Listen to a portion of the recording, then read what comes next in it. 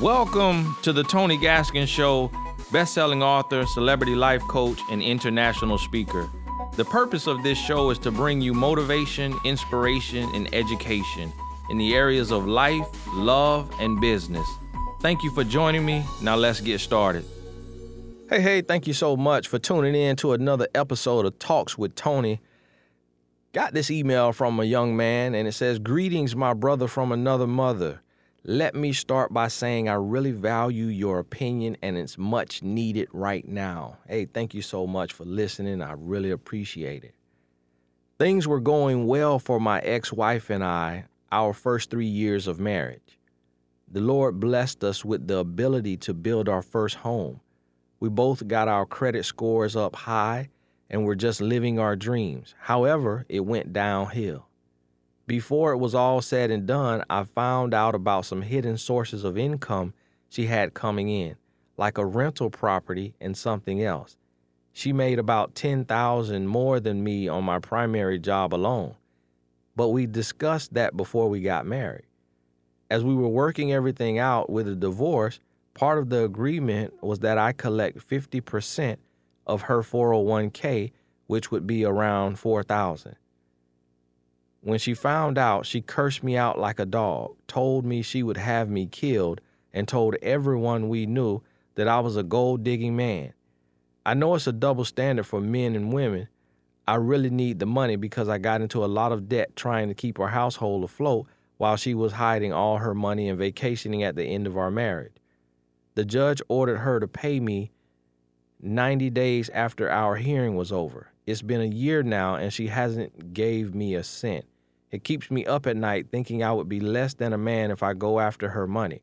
However, I really need it to help out with me relocating to another state. Would it be a sign of weakness or being a grown boy if I went after what the judge ordered her to pay? Thanks. Love your brother in Christ. Hey, thank you so much for asking that question. And it's a couple things that, I think about. And I remember hearing this story, and I don't know who told it and where it originated from, but it was telling this story of a man who was going through a divorce with a woman. And he was going through the divorce, and the woman just wanted this and that and this and that and this and that. She was asking for so much. And the man said, "You know what, Judge? You can let her have it all. Just leave me my Bible, and I'll get it all back again." And that thing stuck with me, and it just, it spoke to me about how powerful the Word of God is. Now, you said to your brother in Christ. Now, rightfully, it's yours. But I would say, why are you divorced? You didn't mention why you're divorced. Now, if you're divorced partly because of you, and if you're divorced because something you did, so if you cheated or if you became abusive or if you're the reason for the divorce, I would not worry about her money. If she's the reason for the divorce or just as much of a reason for the divorce as you, then rightfully the money is yours. Either way, if the judge said that it's yours, it's yours. But you have to ask, okay, what is it worth? To go get $4,000, how long will it last you?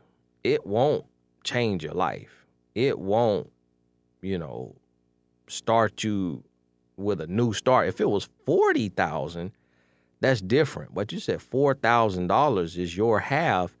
That's not really a lot. That's going to get you through 2 or 3 months. You also said you're losing sleep about thinking about should you go get the money. But yet you're in debt. I mean, you could pick up some side gigs. You could pick up some side gigs through thumbtack.com, being a handyman, doing whatever. I mean, they got 1 million jobs on there and make $4,000 extra in a month or two. So, I mean, how bad do you really want it? And you really got to ask yourself, am I being petty? Deep down, is this just me? Am I angry because she was living it up and she was making all this money on the side and she was balling and going on vacations, and now I want to go get this $4,000. So you got to really ask that. Now, if you don't go after her money and you don't ask her for anything and you get on your grind and you start grinding and you start really working hard, you start budgeting, you start busting your butt and you make that $4,000 and a whole lot more, and she can see your life on Facebook, on Instagram, on Twitter, and she sees you winning.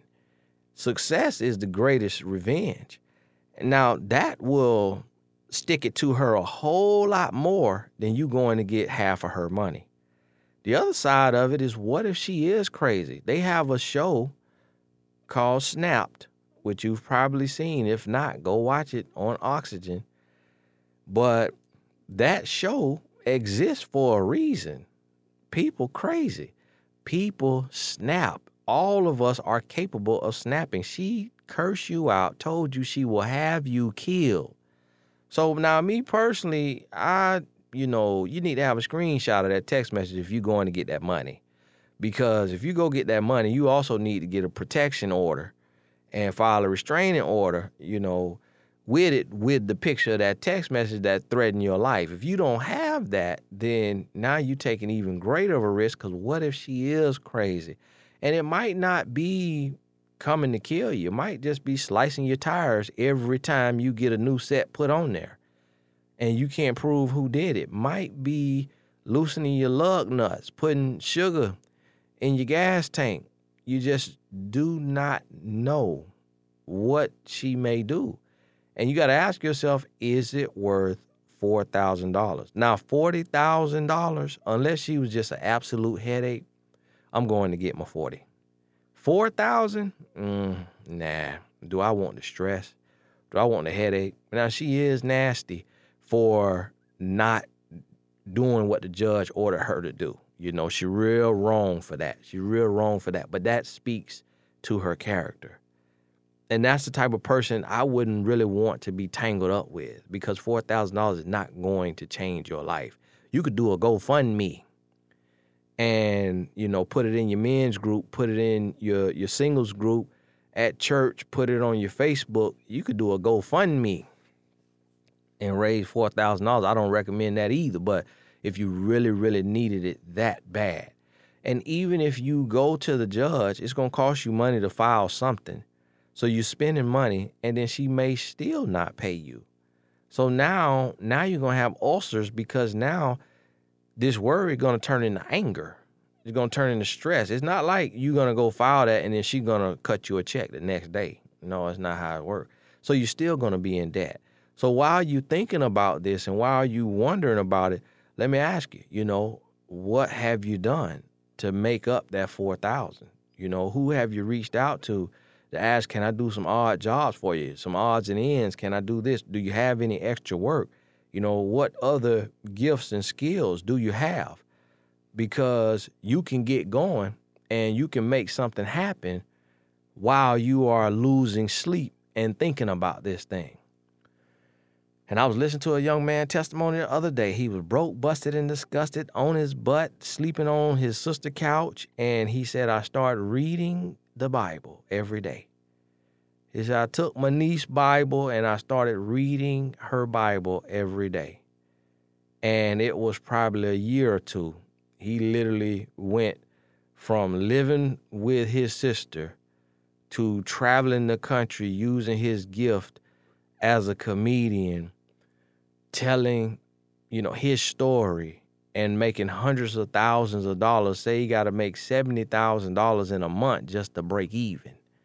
So here he is touching hundreds of thousands of dollars because he went to that word. Say he read the whole Bible in a year and it changed his life, gave him peace, wisdom, knowledge, understanding, clarity. So my brother from another mother in Christ, get in your word, seek the face of God, see what he will have you to do. Pray for a word, pray for an answer. And as you pray, I always tell people, work twice as hard as you believe. I pray to God. I say, Lord, bless my finances. Lord, touch my finances. Lord, send a blessing. But then guess what? I go to work. I go to work. I say, okay, what I need to do? What do I need to create? What do I need to produce?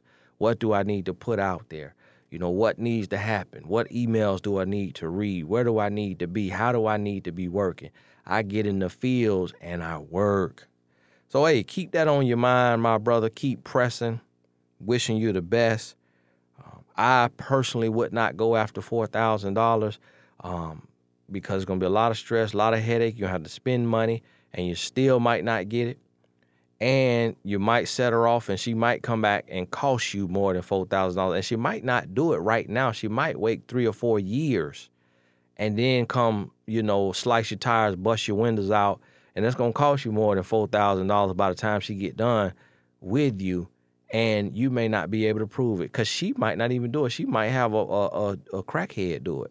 She might shoot somebody $100, one of her crazy knucklehead cousins, to come run, ramp shot through your stuff. House, whatever the apartment, car, whatever it is. So I don't think it's worth it unless you see where, okay, this $4,000, if I put it, boom, right here on these credit cards, it's going to save me from bankruptcy. Or this $4,000, if I put it right here, boom, on this rent, it's going to pay up a year. Or it's going to keep me from eviction. Unless you see where it can really change your life for the better, I wouldn't worry about it. I'll chalk it up and I'll get on my grind. I'll go to God in prayer. I'll forgive her and I'll move forward. And it's going to eat her alive. Because when she really think about it, she going to say, you know what, Judge told me to do that and I didn't do it. So she losing sleep wondering when a judgment is coming to hit her credit and go on public record and a lien get put on her assets for not paying that $4,000. So she losing sleep. So do the right thing. Take the high road. God bless you. We'll talk soon.